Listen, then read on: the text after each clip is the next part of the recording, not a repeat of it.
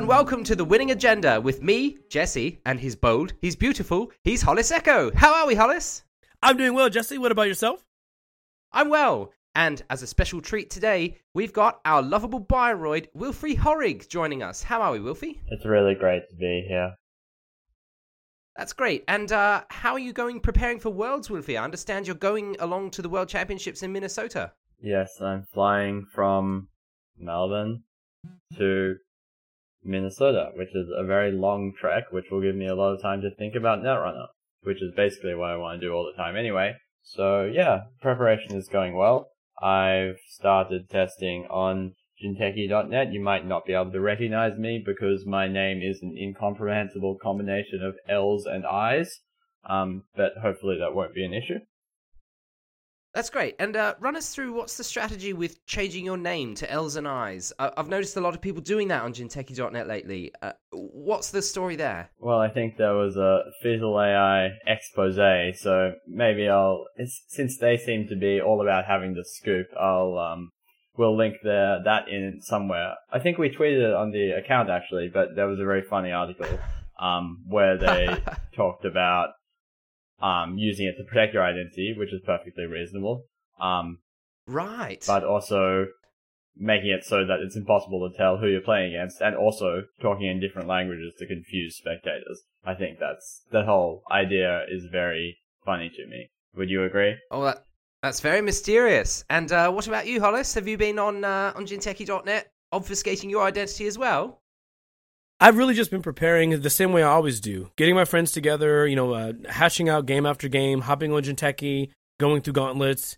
There's a lot of things to test before Worlds, a lot of things I kind of need to get a feel for because I think it's going to be present in the meta. I don't really expect to see everything, but I want to make sure I have a lot of bases covered based on like different iterations. So really, it's just that slow, painful slog, that process. You know what I mean? That's good. And of course, I am actually Australian and not British. So shout out to our Run Last Click friends. Hey! Hope you recognize that it's all in good fun and we love your content. We just want to celebrate the way you put it out. So shout out to you. And in fact, we're going to go back into being all Aussie and American again and just talking about the Corp side of Escalation, which is what we promised to do. So the first card in the pack is Fairchild 3.0. It is an Ice, Codegate, Bioroid AP, 6 to res, 5 strength. It's in HB. And what does it do, you may ask? Well, it's actually very interesting. It's the first 3.0 Bioroid, so the runner can spend 3 clicks to break up to 3 subroutines on Fairchild 3.0. How far can they go with this, you may ask? Who knows? Will we see 4s, 5s, and 6s? I don't know. But what are the subroutines? There's 3 of them. The runner may pay 3 credits or trash one of his or her installed cards, the same subroutine again, and then do 1 brain damage or end the run, which is a fascinating choice subroutine for the Corp that doesn't come up very often. If it's come up at all before, I'm not sure. Hollis, what do you think of this one? I would allow it to take me to prom. It's very pretty. I imagine that what it's wearing probably costs at least a couple $100, which means that he respects himself a lot. But beyond just like those aesthetic things, mechanically it's really, really cool because it's like you said, it's the first time we've seen a 3.0 Ice, and sort of as expected, spending 3 clicks to break all 3 subroutines is probably a no-go most of the time. The runner clicks are just extremely valuable with like 1 click, turning in being worth 2 to 3 credits or more when you look at cards like Temujin and things like that, where you get like the run and the credit gain. It's got a decent face check penalty on it, doesn't it? Right. I really feel like the runner very rarely will spend the 3 clicks to get through. I think they'll just basically take whatever the subroutines are. And while the runner getting to choose the trash of the install program is not as good as you getting to choose, the fact remains is that installed it's still card. It's an installed card. It's worth. And the brain damage in the run, that's awesome. Like the choice is amazing. Yeah, you can evaluate how important it is as the Corp to do something to damage the runner. In terms of brain damage is a nuisance, or you can end the run if that's more important, if it's a siphon run or if you are really worried about an agenda being stolen. And having an Ice in HB that has either a credit or a card destruction penalty for the runner plus an end the run is really, really fantastic because it takes this into the sort of terrain that Itchy was in. Admittedly, it doesn't do the trashing quite as well as Itchy, but certainly that third subroutine is much, much better than Itchy's third subroutine, either 1.0 or 2.0.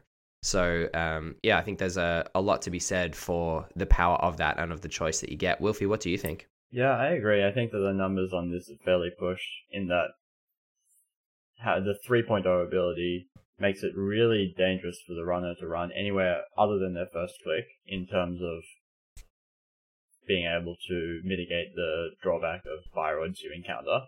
And the combination of, as you said, 1, a face check penalty, and 2, the ability to end the run, both of those things together sort of make an ice that's more flexible, that while being expensive is more flexible than many other similarly costed ice that we see seeing play in food coats or similar HB Glacier decks.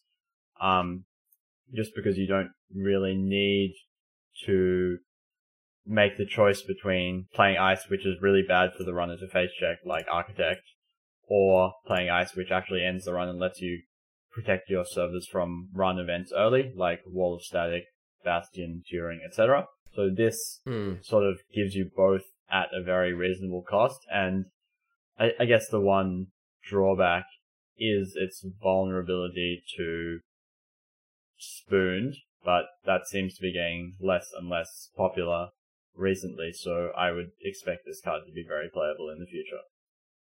Yeah, I think 6 is quite a lot for a piece of ice. Like, it's obviously at the upper end of the mid-range ice that you'd consider playing before you get to the more expensive 8-cost ice and beyond. So you really want it to help you to lock down an important server for at least a turn. I think that's what you want to get out of something that costs you 6 to res. And this is powerful enough when they're not running on their first click to do that. Admittedly, it does still have the Biroid ability of being able to be clicked through. And paying 6 for something that is porous if they're running on the first click can be a little frustrating, which may mean that you have to wait a turn or two to actually be able to res it for maximum impact. And that can be a little frustrating. It can also give them a read that it is actually a Fairchild 3.0 because you're not resing it on important runs. The other thing about it is that once they know what it is, how easy is it for them to turn it off? The fact that it's a code gate means that it is yoggable and it's only strength 5. So in a metagame where there's a lot of yog, it's not nearly as good, obviously, like all code gates. But in any other metagame or against any other deck or any other code gate breaker, the fact that it has 3 subroutines means that it's still a really, really decent tax turn after turn, run after run as they're going through it beyond that first time. So I guess in summary, it's a piece of ice that has a really good chance of landing its subroutines the first time you res it, which is good. The subroutines are impactful the first time you res it, not only giving you the choice to end the run, but also doing some damage to your opponent's board and or hand.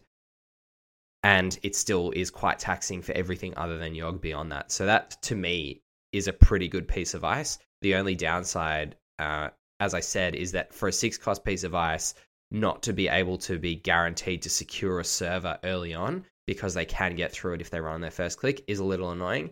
But I mean, Turing has that downside, and a lot of people will use Turing to secure their remotes, though, again, that is a drawback of putting Turing alone on a remote early. What do you guys think of that as a drawback to it, in terms of how you play it strategically? I feel like if you compare it to like similar ice that are within the same, like I guess I would say like almost follow the same sort of format. So like the obvious ones to compare it to, when you look at code gates this size, would be things like a toll booth, maybe cards like another one we'll talk about later, which is like DNA Tracker. When we look at it that way, it's out of those options specifically, it's definitely less punishing that way. But it feels like it's potentially more or equal, if not more taxing, later in the game. So basically, the ability for the runner to spend clicks to get past it, as well as the lower res cost compared to like Tollbooth and DNA Tracker, seem to sort of kind of balance that out. I think that it's definitely not as threatening early game compared to those other options. Cool. Wilfie, any other thoughts on Fairchild? I don't think so. Cool. The next card in the pack is Arc Lockdown. It's an operation, House Bioroid, cost 1, influence 2, Name a card, remove all copies of that card in the heap from the game. So this one is really interesting because it, I think, looks a lot better than it actually is, because you need to have the card in the heap firstly, and then it doesn't even search the stack or the grip for extra copies and remove those. So you have to take a punt on, like, even if you put this card in your deck and you draw it at the right time and they pitch a card that is relevant and you want to get rid of, say Paperclip or Clot, something similar to that, that often comes onto the board from the heap, you have to be so sure that they're not playing another one in their deck somewhere when you play this, that you haven't just wasted influence, or if you're playing an HB, a card slot and your time playing this. And that just seems like such a narrow situation to me that that's actually going to happen. What do you think, Wolfie? Yeah, I think the only potential that this card has to be better than other similar cards, like, for example, as a Clot hate card, comparing this to Cyberdeck's Virus Suite, which is, has a lot broader application, you would really need to be sure, I think, that you could completely lock your opponent out from accessing Clot for the rest of the game, which is fairly difficult given that, once they access this in your hand, they can just clone chip the Clot, which is a bit worse because you can just purge, but the fact that I can imagine this just sitting in my hand for like half of the game before it actually becomes relevant, and your opponent can take steps to play around it if they do see it, like just installing their Paperclip from hand, or, as I said before, preemptively clone chipping. Sure, they lose some efficiency, but I think this card is so underwhelming if it's not just completely doing what you want it to do. Like, the situation in which it's actually worth it is very hard to come by, I think. Even if it does seem like that's a powerful ability to have. Yeah, the ability to remove a card from the game is certainly powerful, and it can change the course of the game. But yeah, you have to sort of wonder how often that situation is going to come up that it has that effect of effectively winning you the game. And really, given that runners, even if you say you remove one of their breakers from the game and they can't get past a particular ice type, that doesn't even mean game over, even in half of games, I don't think. Because there are so many zones where the runner can score from. And you need to, in HB, have ice of that type that they can't click through in order to actually effectively lock them out from a server. So, I don't know, maybe in a next deck, it could be a little bit more effective if you can get rid of one of their breakers and then have more hard end the runs on relevant servers. But yeah, I feel like a lot of decks are playing not only a breaker of each primary type, but also some other way to get past ice, whether it's an AI or parasites or something else, that even in those narrow situations where you manage to hit something relevant, you're probably not locking someone out from the rest of the game. Certainly not from every relevant server. Yeah, I would agree there, definitely. The next card in the pack is Hellion Beta Test. It's another HB card, an Operation Black Ops, cost 1, influence 3. It's a throwback to the Hellion Alpha Test, which has been widely derided by various panelists and guest panelists on this show as one of the worst cards in the game. So does the beta test get any better? Have they learnt from their mistakes? Let's find out. Play only if the runner trashed an accessed Corp card during his or her last turn. Trace 2, if successful, trash 2 installed non-program cards. If unsuccessful, take 1 bad publicity. Wilfie, what do you think of this one? So, the main thing that sticks out to me is the twofold drawback. Firstly, you can only play it at a narrow time during the game. And secondly, at that narrow time, you have to have functionally more credits than the runner. Of course, you don't strictly need to have more credits than the runner to land the trace, but if you want it to be maximally effective, you do. And so I think that's not great for the playability of any card. Of course, I know that you're going to say like boom or whatever, and that means that it can still be playable even if it does have multiple drawbacks. But just the fact that while the ability is powerful, you really need to have a credit lead over the runner, and also they need to play in a way that makes this effective. Like, there's so many ways that they can play around this card by not trashing your access to Corp cards when they have less money than you do, by not installing programs that they really care about. Like, if you're going to spend all of your credits to kill, like... Oh, No, they're non-programs. yeah, they're non-programs. Yeah. Right, so installing only programs. Oh, Yeah. Yeah. What I said, I think, hopefully makes sense. Okay. So, if you, as a runner, just don't install any resources or hardware that you really care about, or install, like, only one or two, so that if they're going to spend all their credits to kill one thing that you care about, or two things which you don't really care about, it doesn't seem that great. If you compare it to, like, All-Seeing Eye, and of course it doesn't have to be as strong as All-Seeing Eye to be playable, but just the power seems much more subdued, which makes me skeptical given how narrow it is. Well, All-Seeing Eye is already borderline playable. And I mean, admittedly, this doesn't require a tag to land, and it can hit hardware, which is generally a lot harder for Corps to do, to take out hardware. But hardware is also often less relevant to the runner actually winning the game. It's generally a console, possibly a Plascrete. Maybe the console is Nexus and it's a little bit more central. But yeah, I don't know. I feel like runners can, runners can still survive and execute their game plan generally without their hardware in a way that makes, as you say, spending all of your money as the Corp to land this effect generally a pretty unappealing thing to do. Hollis, what do you think? Yeah, I mean, I agree with those points. I feel like the best part about this card might just be its flavor text. I mean, it's very it's very niche, and like it. The issue really is just that it's too specific, right? We see this all the time where like a lot of times the way they balance cards that have very specific conditions is that the power level of that card is increased. Wilfie, you mentioned Boom, right? Like, yep. Boom can be trashed and requires 2 tags, so it's very conditional, but the effect on it is rather large. Whereas with this, it has a credit investment. The runner has to have trashed something, and even then, the cards you're trashing are non-programs. They could be cards. I mean, the runner may not even have cards that are really even worth trashing. Granted, there's an argument to be made that every card you play is a good card. They could be cards that are not integral to the runner's game plan. They don't stop the runner from doing what they plan to do, just really slow them down. And I don't think for a very conditional card like this, do what I only want to slow them down. If we're comparing, Boom ends the game over, and this does nothing. Yeah, so I think that's a really good way of thinking about it, Hollis. Like, what's the resource trade? And I think Wilfie and I both said that in a far more roundabout way, which is, as the Corp, you're likely to have to trade a significant chunk of your resources that you have available to you at the time to take out 2 things that are probably not integral to the runner's game plan at that time. Right. And that's not really likely to be a good trade.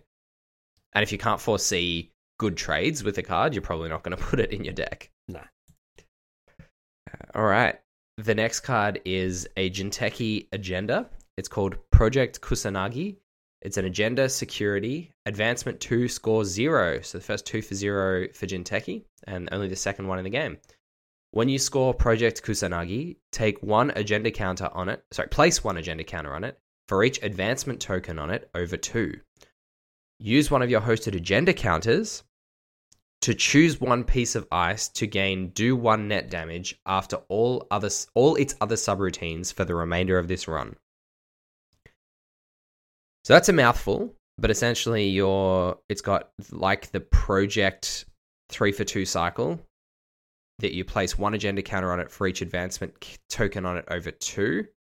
But you get 1 counter for each extra advancement token. So it's more efficient than like a Beal. You can use those counters to do 1 net damage once to the end of a piece of ice's subroutines. 2 things to note about this, first of all, I guess, are that it doesn't work on End the Run Ice because you're putting a do 1 net damage subroutine after all the other subroutines, and they have to resolve in order. Yep. So if your opponent doesn't break the End the Run subroutine, then that's not going to fire. So this is obviously tailored towards sort of 1,000 cuts net damage style decks that aren't using End the Run Ice. in that sort of deck, Hollis, do you think this has got enough teeth? Oh boy. Or does it have a place? I mean, it's more than just the ability; it's an agenda. And do those decks want agendas to forfeit or use as some sort of other currency? I don't know. What do you think? So, I mean, the best thing about it is just that when the runner accesses it, they basically get no further in scoring. And in Thousand Cuts decks that are generally played out of Personal Evolution, this card counts as a sort of more natural shock, if you will. So, effectively, the best part about this card in Personal Evolution, Thousand Cuts decks would be that, you know, you're adding the fourth, fifth, and sixth shock potentially in your deck. Or extra damage from Philotic, I guess. Sorry, is another thing I just thought of. Yeah, absolutely. Like in the case of Philotic specifically, your opponent's stealing this plus like House of Knives means that a Philotic scorer can do a lot. I think that the difficulty here with trying to judge it just with that in mind is knowing that, you know, Philotic is a one of include in a Jinteki deck, or in any Jinteki deck. So I mean, it's not a consistent goal or strategy to go about winning. Yeah, I mean, we have a tutor for an agenda, but it's a matter of, you know, all things considered, if I tutor for an agenda or period, if I have it, I can't guarantee I can keep it safe, especially not in Thousand Cuts builds that really don't have a lot of ice to help them. The over advancement ability doesn't even seem that useful, primarily because the ice that it pops in my head that I'd want to use with this would be things like DNA Tracker, Komai Inu, Tsurugi, and Lockdown, funny enough. Like, those would be the ice that I would consider ever using with this over-advanced ability. And I'd have to be... It's a ballsy thing to do, considering that you would need 4 advancement tokens on a agenda to score no points. To get... And do 1 net damage... Subroutine. No, you only need 3, I think, for 1 counter. Is that right? You need... That's right, yeah. Yeah, for each advancement token over 2. I'm sorry. It's still a lot to ask, though. Yeah. I mean, it's basically... In general, scoring agendas for the Corp should always be moving towards, like, their victory condition. I'm scoring out. I don't think the net damage potential is good enough to outweigh agenda points in that regard. I don't think. Yeah, so at that point, you're getting an agenda in your score area that's worth 0, and 1 of these counters for spending 3 of your clicks and 3 of your credits to score this, plus the click to install. That you have to have some very specific cards in your deck to make that worthwhile. Komainu that you mentioned, Komainu having an extra net damage subroutine is a kill most of the time, so that is reasonable, unless they're playing I've Had Worse, obviously. So you could potentially try and build a deck that leverages that. And I'm not sure that Jinteki really has enough ways naturally to leverage a 0-cost agenda. You can splash Archer and potentially try and get people like that. I know Archer has always been a decent piece of ice to play in those PE decks anyway, as your lower cost but beefy heavy face check penalty option.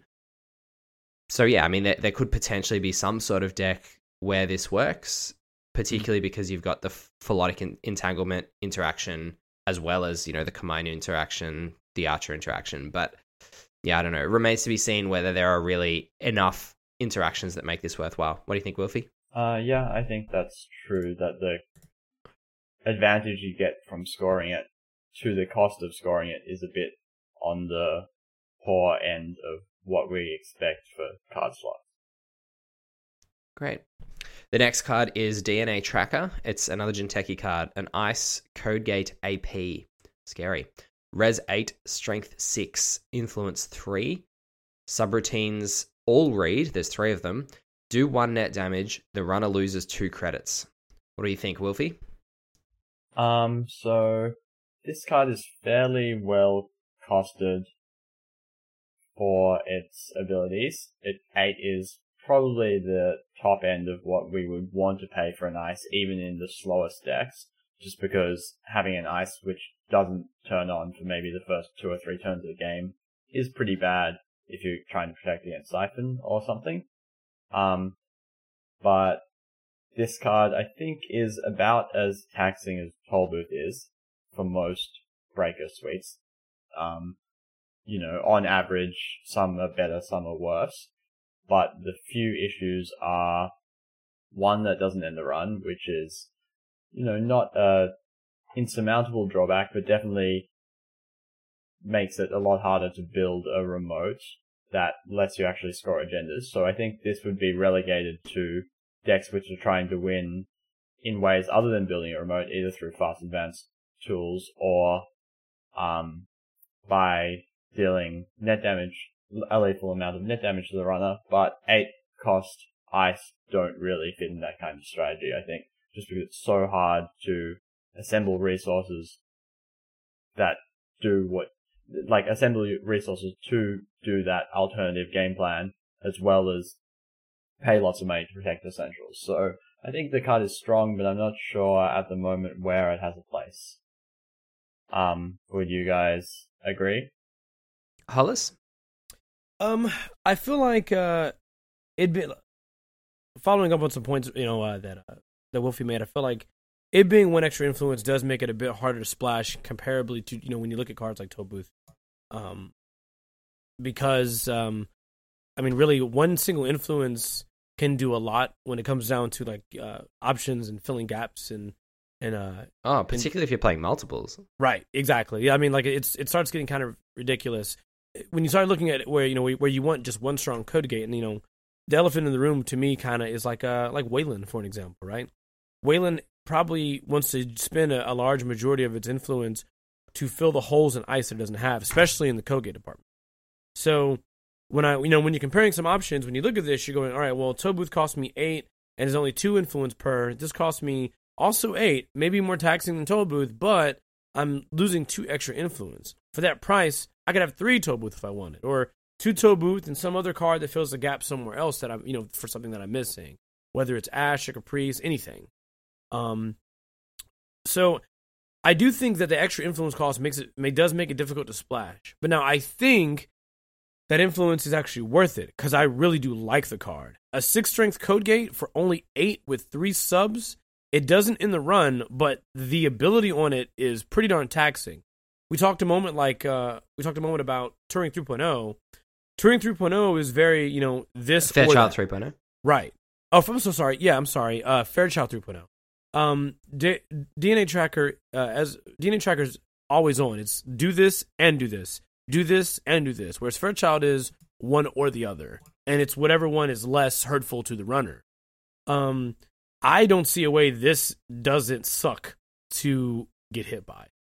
Because, losing 2 credits, always bad as a runner unless you're pretty much broke. And doing 1 net damage, 3 net damage in one go is also really, really annoying. And even if we're assuming ice never fire, because let's be honest, a competitive play, they rarely do. The fact remains is this card is fairly taxing for pretty much every code gate breaker in the game. That isn't Deus Ex. And the interesting thing about a piece of ice like this is that when we say ice never fires, it's often because people only play ice that needs to be broken, and people generally don't run until they have the means to break ice that they anticipate their opponent will play that needs to be broken. Yeah. Now, the penalty of running into this, the net damage can be annoying. Obviously, it can kill them, but generally it's just going to be randomly sniping some cards from your hand that may or may not be relevant. But the losing of credits is what I think gives this card teeth, in the sense that it destroys your opponent's tempo. 6 is a lot of credits to lose that can set you back 1.5 turns, potentially, depending on how slow your economy is, or even longer, depending on what you were trying to do. So the interesting thing for me about this is that the penalty of the subroutine firing is much the same as the penalty of the subroutines not firing most of the time for runners, which is them spending credits to break it. But you're able to force them to do that effectively when they don't even have a breaker out and when they're not even developed yet. And the effect that a card like that has on the tempo of the game will be really interesting to see. Now, that may backfire on the Corp in the sense that you're just forcing them to really pay some credits and a chunky net damage tax, but just a net damage tax nonetheless. And yes, that can set you back in terms of the cards you have remaining in your hand to then play out, so the net damage is relevant there. but you're not necessarily getting what you would usually consider to be the boon from resing your ice and having it fire, which is stopping your opponent from accessing your cards in end the run or interfering with their board, are generally the two effects that you want the most. You're just trying to set them back quite significantly on tempo. In that sense, though, I guess the ice does the same thing. And what I'm trying to say here is the ice does somewhat the same thing whether it fires or not, which makes it a bit more consistent. And it means that you can build your deck around the runner just being taxed in terms of cards in hand, credits from losing them through the subroutine, or credits or cards to have to pay to break the subroutine. So it's sort of always doing the same thing. And if you can build a deck that leverages that tax, which is quite significant whether the subroutines fire or not, then it will be a good card for you. But as Wilfie said, I think, at 8 to res, that's at the upper limit of what you really want to be investing in a card, in a piece of ice that only exists on one server and has all the usual drawbacks of ice. So yeah, it remains to be seen whether the tempo hit that you're almost guaranteed to do to the runner is significant enough to justify the investment you have to make in this card. Any final thoughts, Hollis or Wilfie, on that? Oh, no. Nope. Next card is Jinteki Potential Unleashed. It's our Jinteki ID for the cycle. It is an identity Mega Corp, deck 45, influence 12 again. Whenever the runner takes at least 1 net damage, trash the top card of the stack. And we've got that sort of circular saw blade image going on there. You can just imagine that whirring away, cutting at the stack, a bit of stack attack. What do you think, Wilfie? Blood splatters all over the logo. It's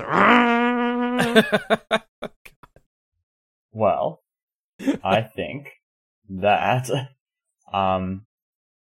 okay, seriously, I think that this card has one big problem, which is that its impact on the game is limited until the runner runs out of cards in their stack, which at most, unless you're playing against Max, if you deal them stack attack, if your stack attack is successful, like every turn of the game, that's going to happen on like turn 6, turn 7, which means that functionally your identity isn't doing anything to assist you until then.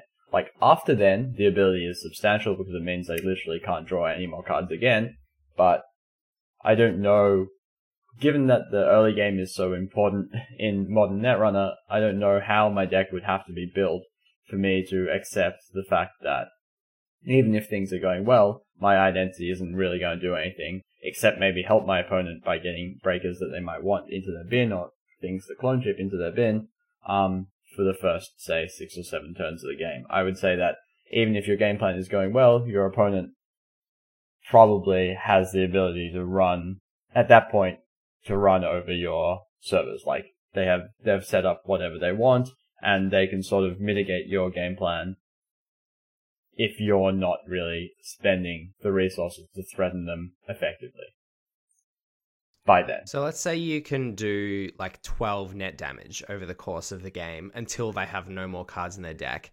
Then you have to be able to set up something like Neural EMP or Bioethics Association to set up some sort of lock that kills them, right? Yes. Once they've got no more cards in their deck. That's not an entirely unreasonable thing to be able to try and do. But I think the hard part is doing that 12 to 15 net damage that you have to do to deck them effectively, like, because then you're getting rid of about 12 to 15 cards out of their hand, plus another 12 to 15 out of their deck.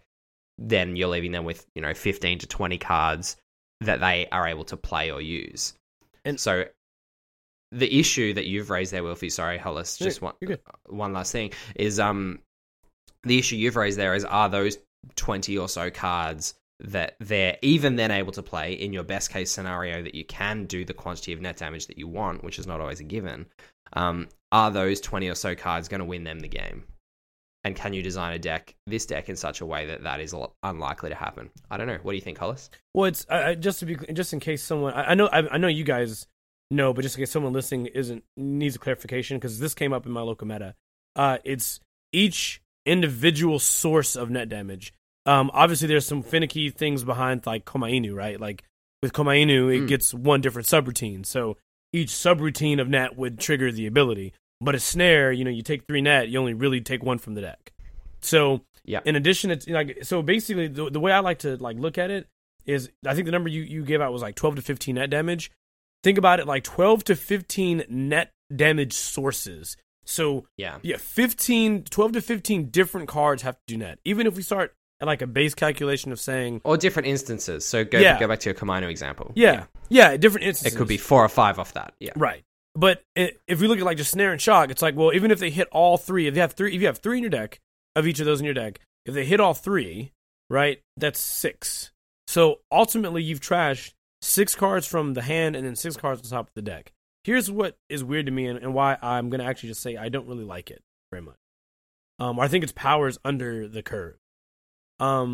It's because if you look at the way like a lot of the if you look at the way win conditions are in the game right now, number one, a lot of runners have a fair amount of recursion, and we're also seeing now Anarchs are getting a rig that pretty much plays directly out of the discard pile, so that's dangerous.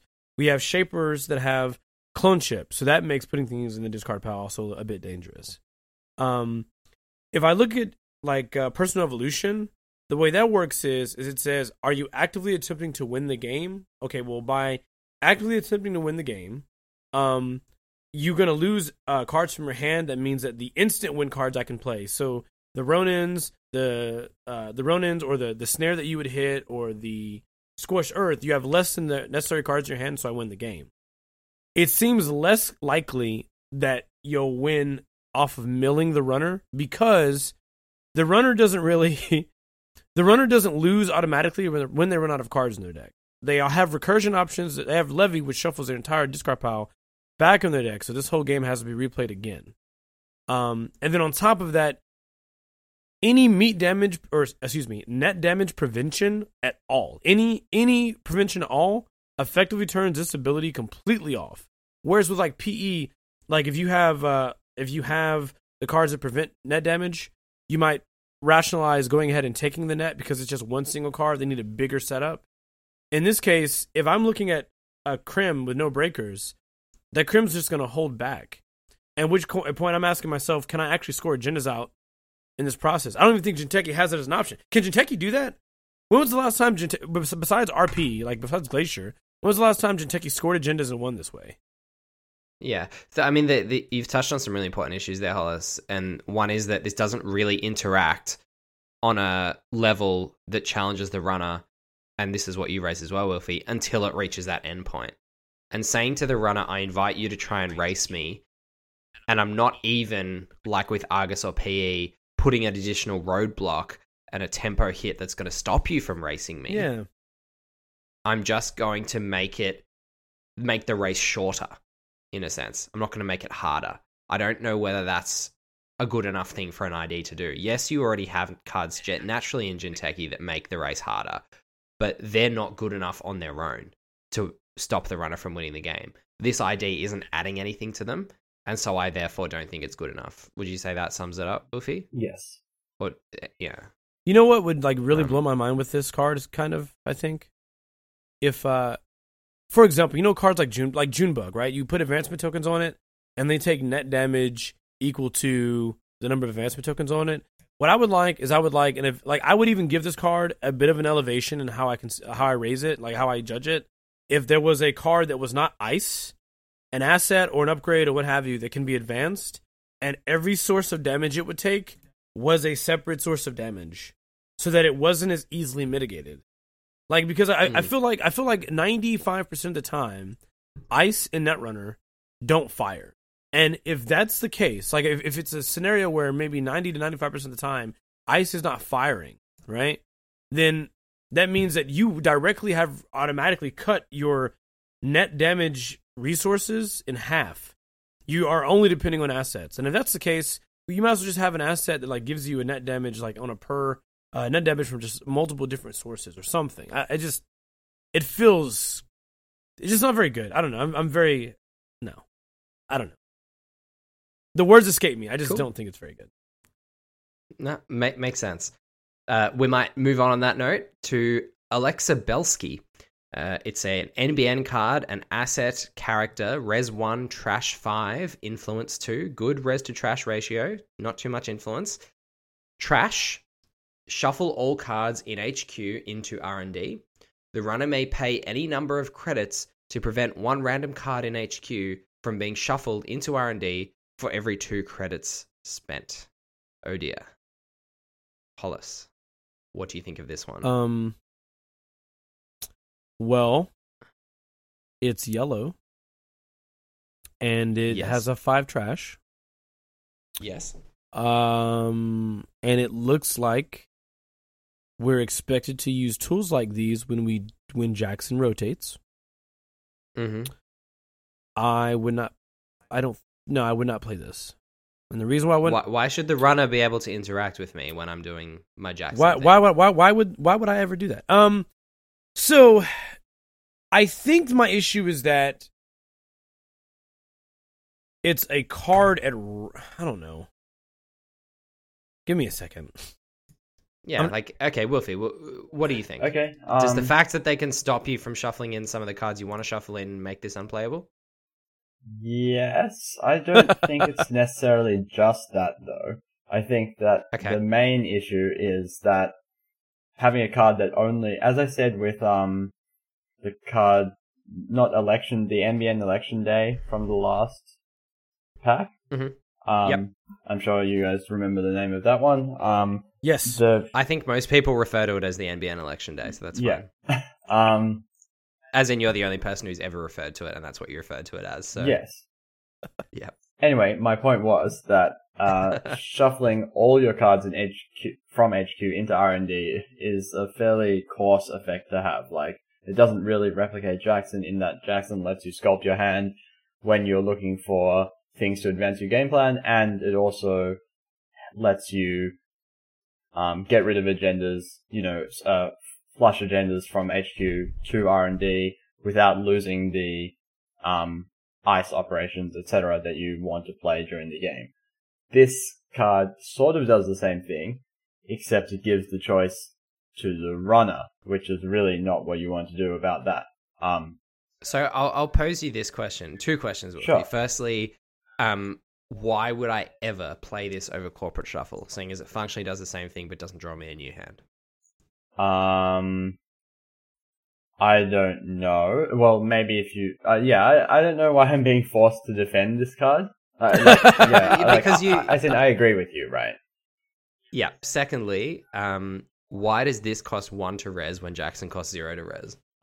Because I think they learned their lesson from Sensi that they shouldn't give any NBN any assets which do anything relevant and cost 0. Okay. I think Thank you for clarifying those points. No worries. I think that might be all that is necessary to talk about this card. I agree. The next card is another NBN card. It's a 0 cost operation Grey Ops, cost 0. Influence 1. Play only if the runner has fewer than 6 credits. As an additional cost to play this operation, remove 1 tag. Trash 1 installed card. So that is... I'm not sure if it's the first time that we've seen that on a Corp card. Probably the first time we've seen it on a Corp operation. That ability to just trash 1 installed card, no questions asked. Bang. 2 limitations on this, neither of which is its play cost, which is 0. So that's a good thing as well, I guess. But out of those 2 limitations, both of them are things that you can work around, I think, in that if you play this with closed accounts, you can get them below 6 credits, and you can also presumably have them have a tag at that point. But then, unfortunately, you're removing one of those tags. So in that situation, it's a little bit annoying, and you're probably removing some of the reason that they may want to actually worry about being tagged. And generally, giving people tags has such a cost and comes at such a premium that if you're going to remove them, you want it to be a massive effect. So yes, there is a situation, when they're tagged, you play closed accounts, you get them down to 0, then you play this, and you trash one of their installed cards. That's all good. Then what's happened? You've left them on 0 credits with one of their installed cards in the bin. So that installed card had better have been really, really important at that point. and you'd better be able to leverage that sequence of plays into getting really close to winning the game. Can you see yourself doing that very often, Wilfie? As in winning the game from that point? Is that installed card important enough that you want to play this card? Not frequently. I would say that most runner decks are fairly redundant. Like, they have lots of redundancy built into them, usually, which is another thing that we talked about with Arc Lockdown. The main use I can see for this card is if they're tagged and you have closed accounts them, you can kill Plascrete or Sport Topper. Which is, I think, is a niche situation, but it is worth noting. But I think just in a regular game, the restriction that they have to have fewer than 6 makes it not good for the sort of score, install, breaking news, never advance or fast advance breaking news, and then play a tag punishment card. That's sort of the play cost restriction, the play restriction, where they have to have fewer than 6 kind of makes this a little not as useful as I would like. And I'm skeptical of tag punishment cards that aren't useful in multiple situations. Like, Psychographics, I think, is already a bit narrow, and that has the potential to win the game by itself. And this, I think, is far worse in that respect. Cool. Hollis, any thoughts on that? Man, yeah, this is definitely, like, to me, like, the sort of real talk for, like, NBN. Like, they have, within their arsenal, they have tools like Wolfie said, like Psychographics to directly win the game. They have tools like All Sing Eye, which can kill our resources. If we didn't want to use that, and it requires them to be tagged. And if they didn't want to use that, we have a resource destroyer called Freelancer, which also benefits if the runner's tagged, killing 2 resources. So when we're looking at just resources alone, that's covered by NBN. NBN does this. If we look at credits, you have closed accounts. NBN does this, which pretty much to me means you're only really caring about hardware and programs. Now, sure, those are great things to trash. But here's a question. Jesse, I have a question for you. If you're playing a deck, that relies on making sure the runner is tagged, I want you to name a staple piece of ice that probably goes in your deck. It's super Data Raven. Perfect. So Data Raven's in there. So when they encounter Data Raven, they have to take a tag, right? They have to, just to get past it. So my question is, what would stop me from playing Keegan Lane in the server they have to get to, where I get to destroy the program from the tag they have to take, versus using Observe and Destroy to destroy the program instead? The difference is that it's only a piece of hardware. So then I have to ask myself, is the ability to kill hardware that much better than killing a program? And it's almost absolutely not. Like, okay. I just, like, even in circumstances where the ice itself come back into play, most of the time that breaker costs equal to or more than the hardware. And at that point, all I care for me is attacks. Sorry, just on that, Hollis, I think obviously with Data Raven, Keegan's a better combo, but with the proactive tagging cards, Keegan doesn't necessarily work at killing the program at the moment you want. So the one example where I think this card can be really relevant is killing Magnum Opus after you closed accounts, because that can stop them from recovering. And that is sort of relevant in this meta.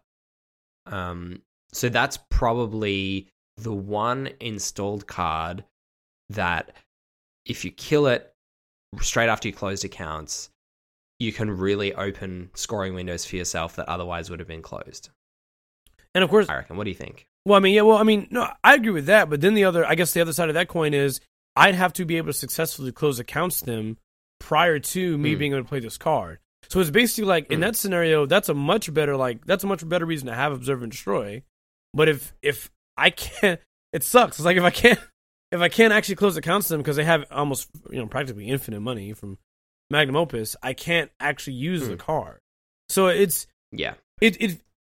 feels it's a 3-card combo at that point. Yeah, like your tagging card, then closed accounts, then this. Yeah, like it. I can see where maybe it fits some sort of slot. Being one influence, maybe they intend for it to be used somewhere else. But NBN is the tagging corp. I mean, you're not going to find a better way to tag the runner other than outside of NBN. So I don't see myself really ever slotting this over any of the existing options, especially if I'm looking at like resource and credit like denial. You know what I mean? Like there's so many better options. Cool. The next card is Service Outage. It's another NBN card, another operation. This one's a current, though. Costs 1, influence 1. This, it's got the current text. As an additional cost to make the first run on his or her turn, even through a card ability, the runner must spend 1. So we've got another taxing NBN card, similar to, I guess, Spark Agency, and in that vein. Is this going to add to that critical mass, and are we going to see some Spark decks coming back, or does this have some broader utility? Hollis, what do you think? I don't think... I immediately think of New Angela Soul as the go-to ID, primarily because of how the currents can really benefit New Angela Soul. But I feel like the currents, like targeted marketing, maybe even another card we're going to talk about soon, like a lot of the other currents that like Soul could play tend to be fairly high impact, and they're really, really relevant to the current meta. As a result, they may even be they're extremely like niche, I think. But they're good. They're very powerful cards. Service Outage seems universally useful, but as a result, its power level, I think, is just a little lower, which is expected for a current, right? Most of the time, the cheap currents aren't going to really do a whole heck of a lot. But now, every time... No, it's not every time. It's the first run. And I think that's what makes it, like, hurt. If you look at, like, the way Wayland works, Wayland's current is, like, the Wayland gains a credit every time. Housekeeping. Paywall right, sure. implementation. Yeah. Yeah, paywall implementation costs 0, and basically it gains the corporate credit every time the runner makes a successful run. Whereas this card, it says, all right, very first run, even through run ability, lose 1 credit. I think that's taxing, but I don't think it's quite taxing enough. I feel like for that same card slot, NBN has better options there. And when runner economies are faster and better than corp economies anyway, it doesn't feel like this is a particularly good trade of resources. What do you think, Wolfie? Yeah, I would kind of agree. I'm not really enamored with the sort of cards which give, especially in NBN, the cards which give the corp small incremental advantage, even if they are sticky and like hard to get rid of, just because it's very hard to get into a situation where even if you have whittled the runner's economy down, to get into a situation where you can win the late game anyway.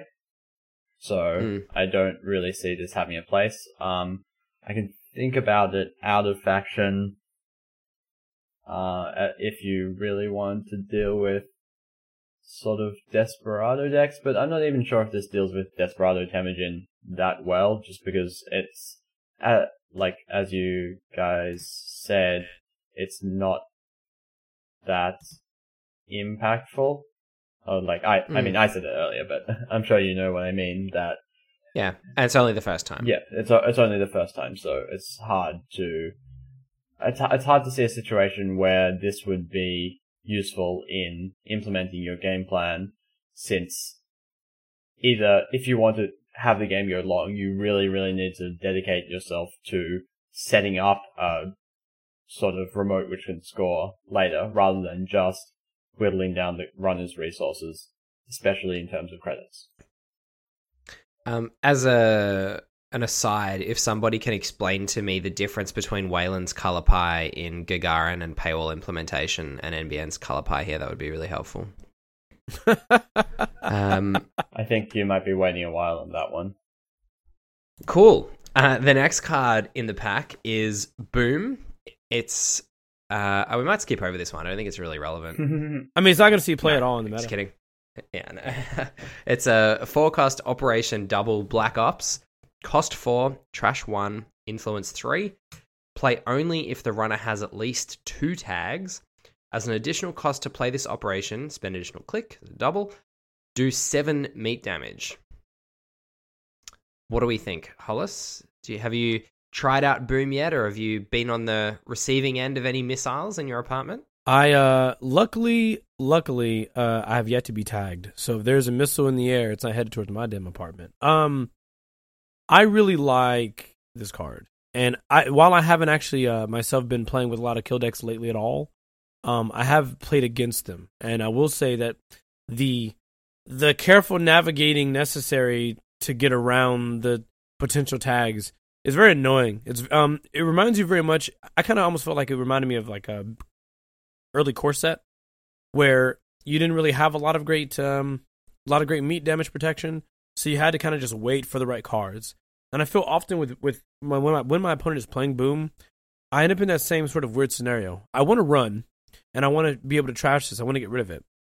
But I also know that by running, and the fact that you may use a lot of operation-based decon, that they can burst very quickly, hit me with the C-Source, or not a C-Source, but like a hard-hitting news or a mid-season, and all of a sudden, I have multiple tags and a very, very limited amount of time, in addition to a limited amount of resources in my deck to make sure that I don't lose the game immediately.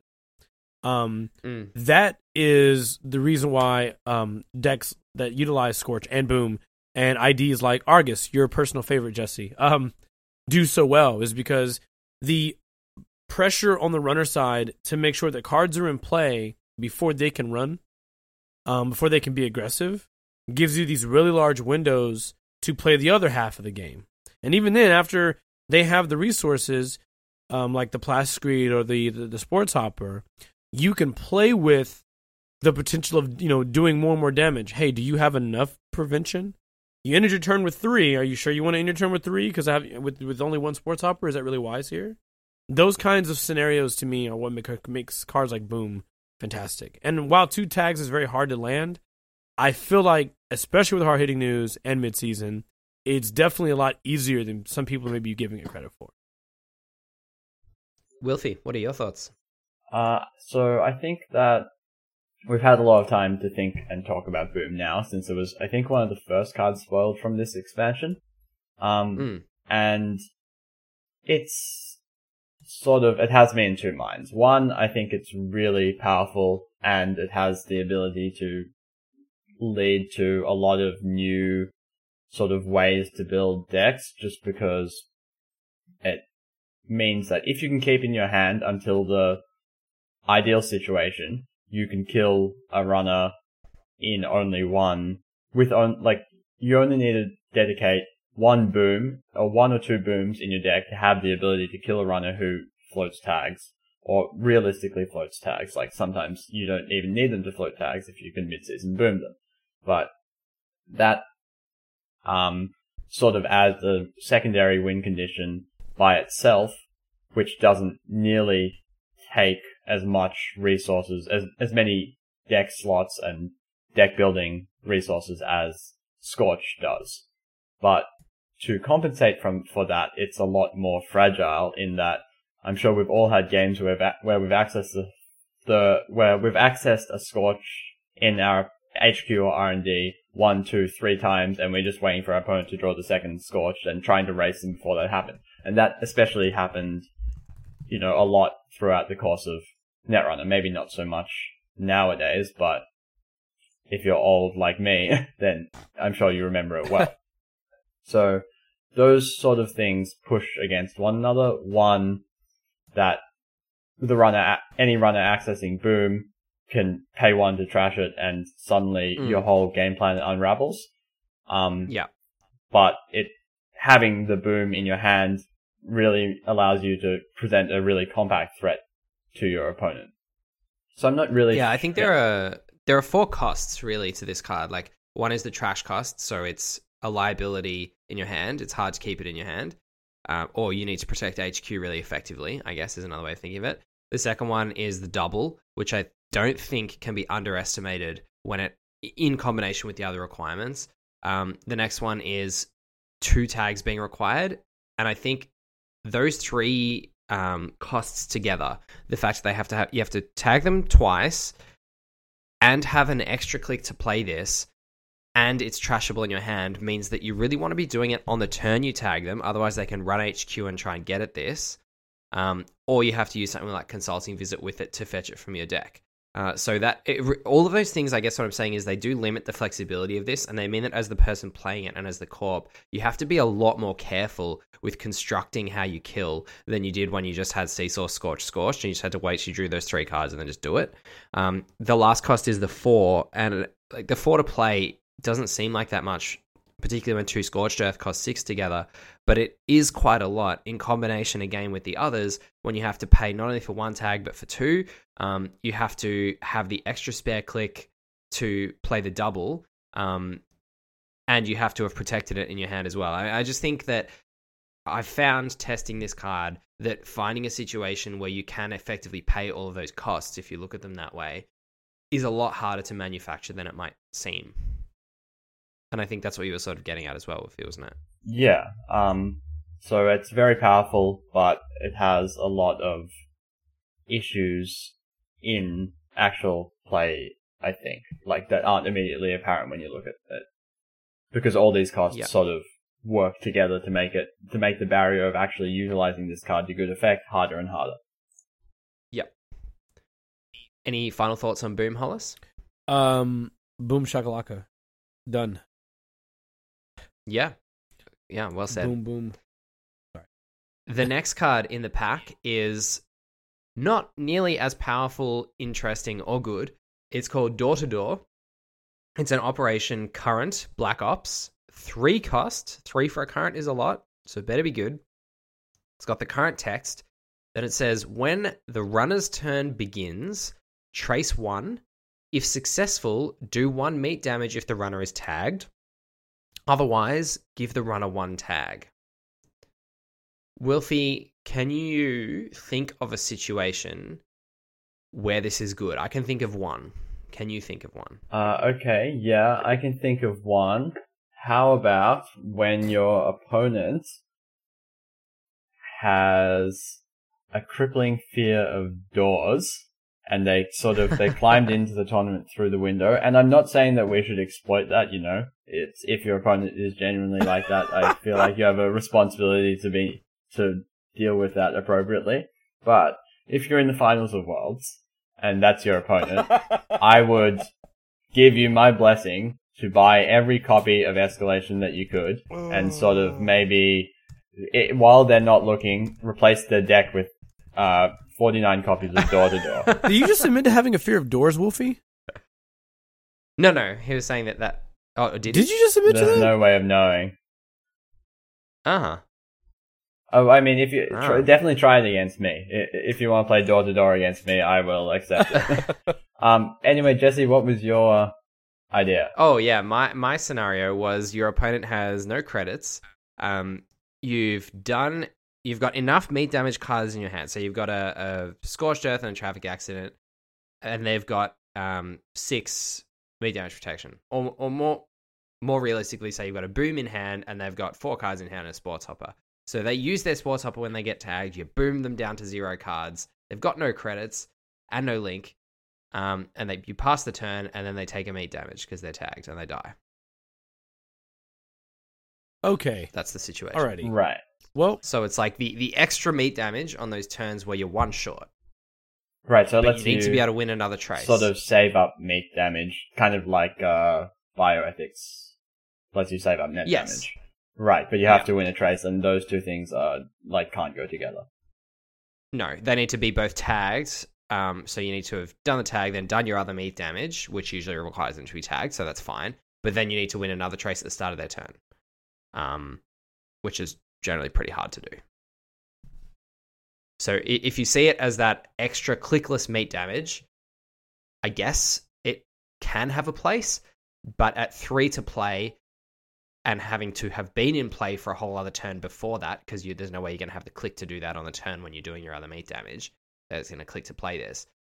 It's already got that drawback. Like, it's a heavy investment. It's going to stop you from being able to land your tags to use your other meat damage cards, because 3 is a lot to pay.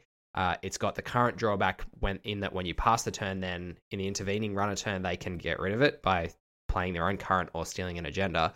And then you still need to win another trace to do your clickless meat damage the turn after you've used your meat damage cards. So I don't really think that even in that one situation where I see it being potentially useful, it's either very likely to come off or very resilient to the runner interacting with it and getting rid of it. Oh, on an unrelated note, does anyone know any routes to the FFG warehouse that don't require going through any doors?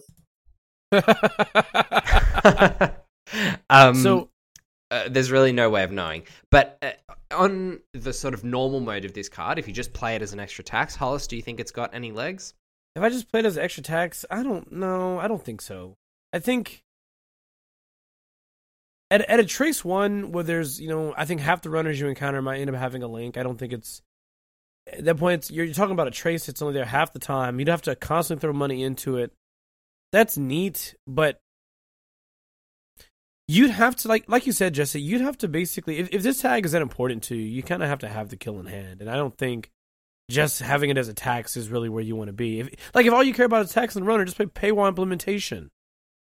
So that way, and they have to not be able to remove the tag efficiently, also, which seems like a lot to ask, because it comes at the start of their turn, which is the worst time to be giving someone. A tag. I just don't like that. Like, I think I'd rather, like, if what I care about is if I'm trying to, number one, if I'm trying to kill my opponent, like, what I care about is like the difference in credits there, right? Like the credit gap is just as important as the tax you would get, arguably, because if they're at low credits, you're going to beat them on the trace for the tag. If you always gain money, you're only increasing that ability for you to tag them. And to me, it's similar in that regard. I mean, I would rather just pay if that's what I'm worried about.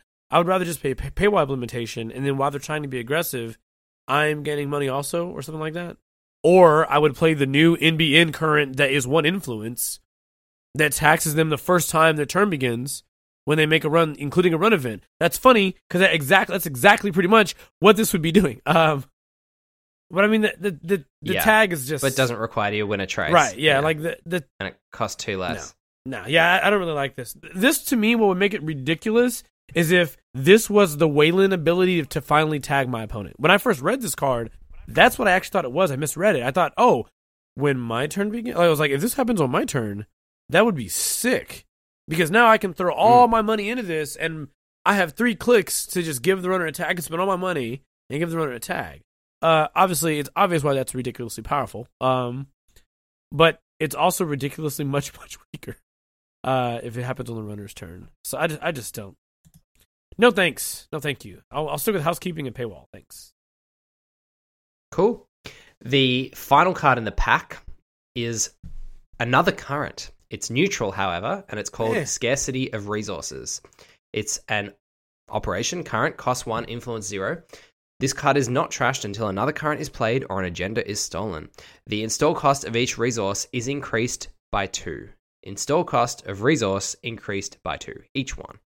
Wilfie, what do you think of this? Is it going to be triggering enough? Is it the problem that you need to draw it in the right order for it to really be effective? How many triggers do you think this is likely to have in your average game of Netrunner, and how impactful is it going to be? Yeah, I think those are all reasonable questions to ask. Like, there are quite a few resources that are seeing play at the moment, and making them cost 2 is often the break point. Often, not always, but often the break point between making them very efficient and sort of mediocrely efficient. Sort of on the borderline of worth installing to not worth installing.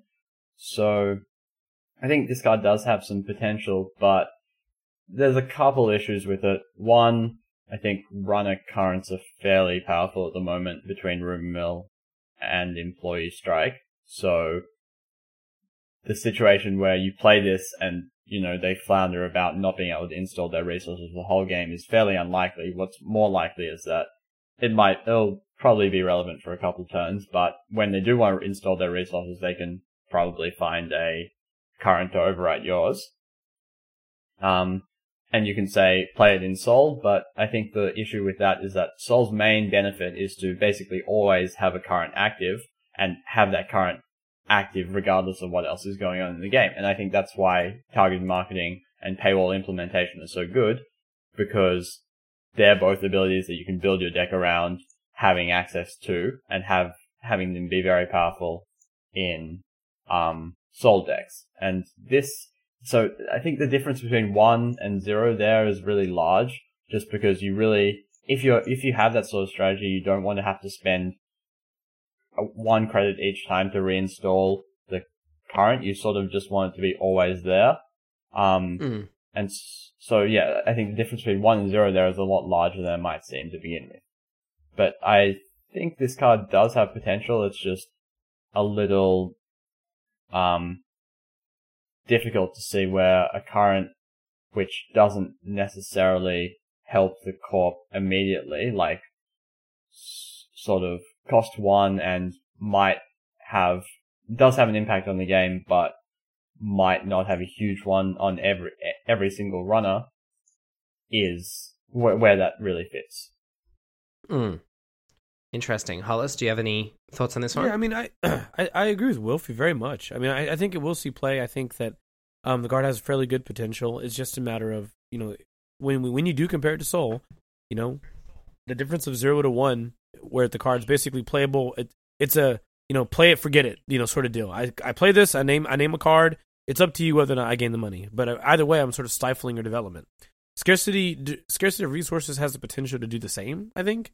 But in a different way. Obviously, I mean, I kind of feel like cards like Daily Cast probably become not playable, right? I don't think you play Daily Cast when Scarcity of Resources is out. The same way I don't think you play Liberated Accounts even. That's even a hard call. I think like the biggest, most important one right now, right, Temujin, I think that's still playable. I think if you see Scarcity of Resources out, you're still going to end up playing a Temujin. You might consider, if you're a criminal, you might consider just career fairing it.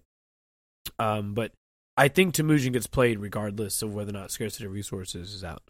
And maybe that's good enough. Maybe having a current that makes the runners second guess about the economy that the economy engines they're using to work throughout the game, taxing that is a really big deal.